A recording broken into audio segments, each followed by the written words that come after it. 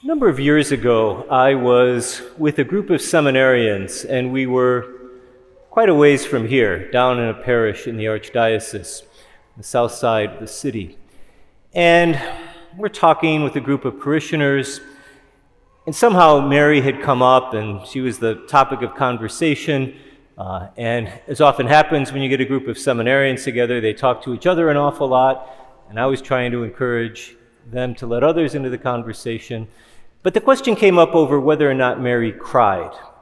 And did Mary ever cry?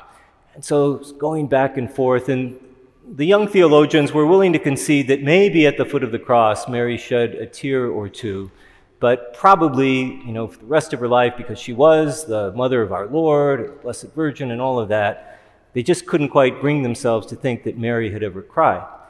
So sitting in this group of parishioners, there was one kind of stately woman. She was a grandmother, many children and grandchildren. And eventually they got around to asking her a question. Said, well, what do you think? Do you think Mary ever cried? And she hadn't said a word the whole conversation.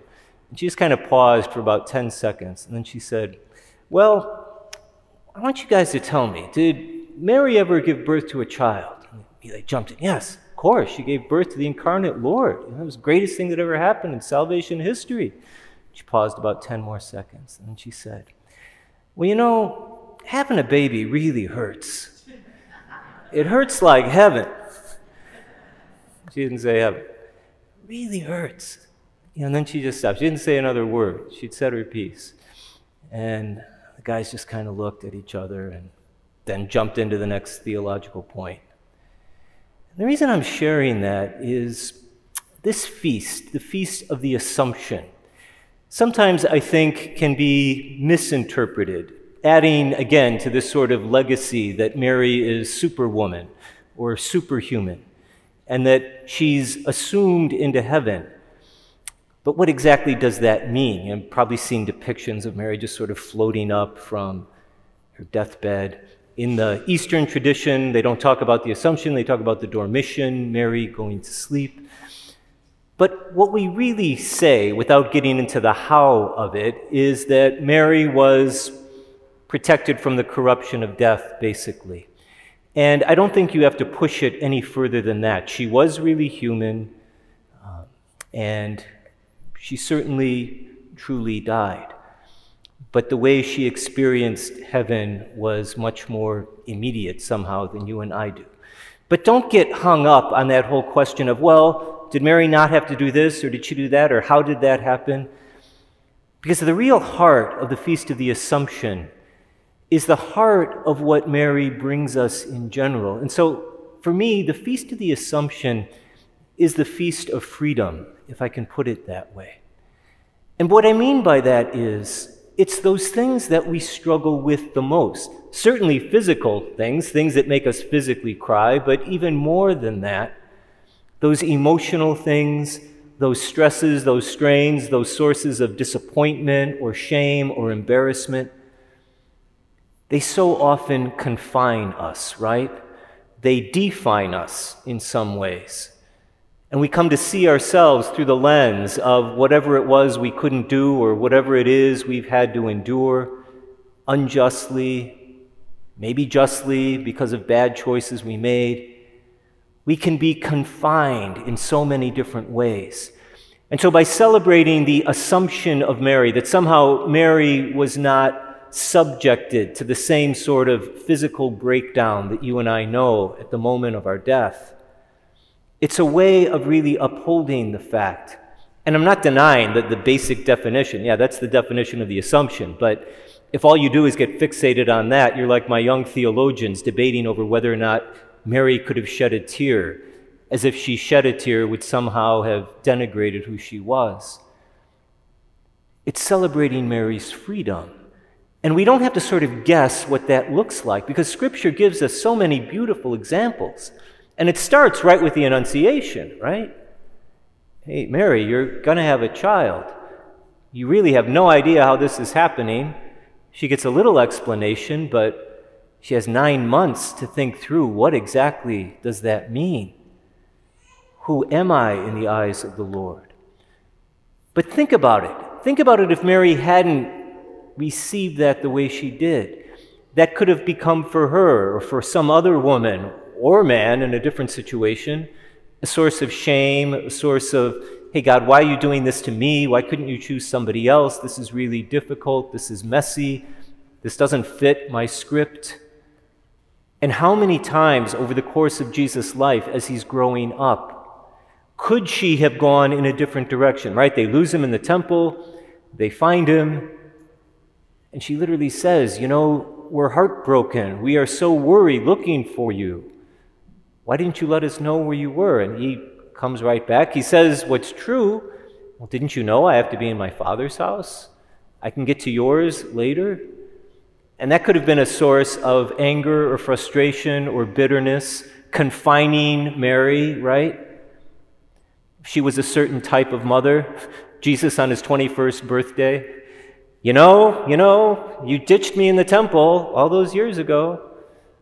That's the least you could do for me? We know what it's like sometimes to hold grudges and be defined by them. And all throughout her life, told, Mary pondered this in her heart, not because she's superwoman, but because she had a freedom to say, maybe I don't understand exactly what this means. Maybe at an affective level this is hard or difficult, but I can still trust. I can still open myself up in vulnerability to God, to her son, to her husband, to all the other people in their circle. You see it powerfully in the gospel. That's why I'm really glad we're here at the vigil and not tomorrow. Come back tomorrow, that's fine. But we get our own gospel tonight. And it's the gospel where, again, if you didn't know any better, if you didn't know this was a gospel and we're in church, you might think, wow, is that what I'd want to hear from my son or daughter? Somebody calls out, blessed the womb that bore you. What a beautiful thing to say about Mary. And Jesus doesn't deny it for a moment, but immediately he turns attention, no, blessed is the one who hears the word of God and acts upon it. Now, Mary is in that class par excellence. She certainly fits that description. But still, the freedom in Mary's heart, if it got back to her that that's what Jesus had said, and she probably knew that's the sort of thing he said, the freedom to say, no, that doesn't belittle me, that doesn't define me, that doesn't confine me. There's a beautiful liberation in that. That doesn't come automatically, I guess, is all that I'm trying to say. And so if we really want to celebrate the assumption, it's that Mary is not defined by those confining possibilities, because ultimately death is the ultimate confiner for all of us.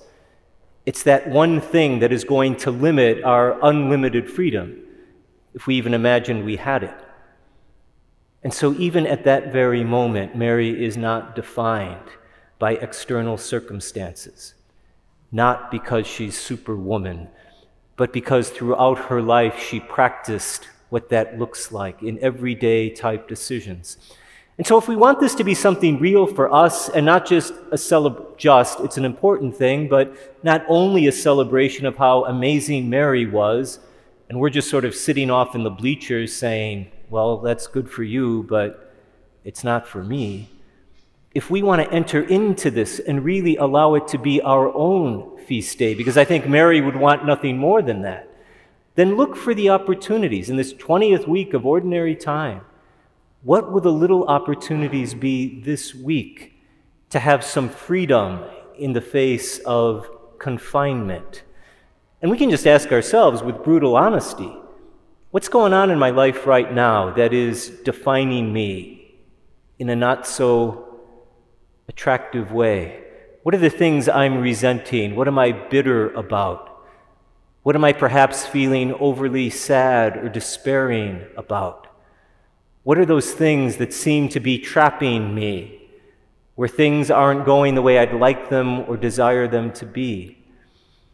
Then simply to ask ourselves, well, what would it look like if I took a decision against that fear?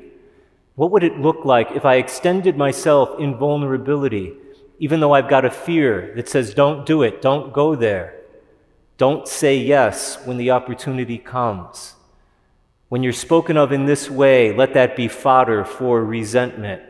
Allow that to define who's good and who's bad in your world, and instead go in another direction. It's not easy, but in the little everydayness of life, those opportunities always come along, and I think we know that. So to make this wonderful Marian feast a day for us to celebrate for ourselves as well, do what Mary did, and don't let ourselves be defined by the limitations of life that inevitably come.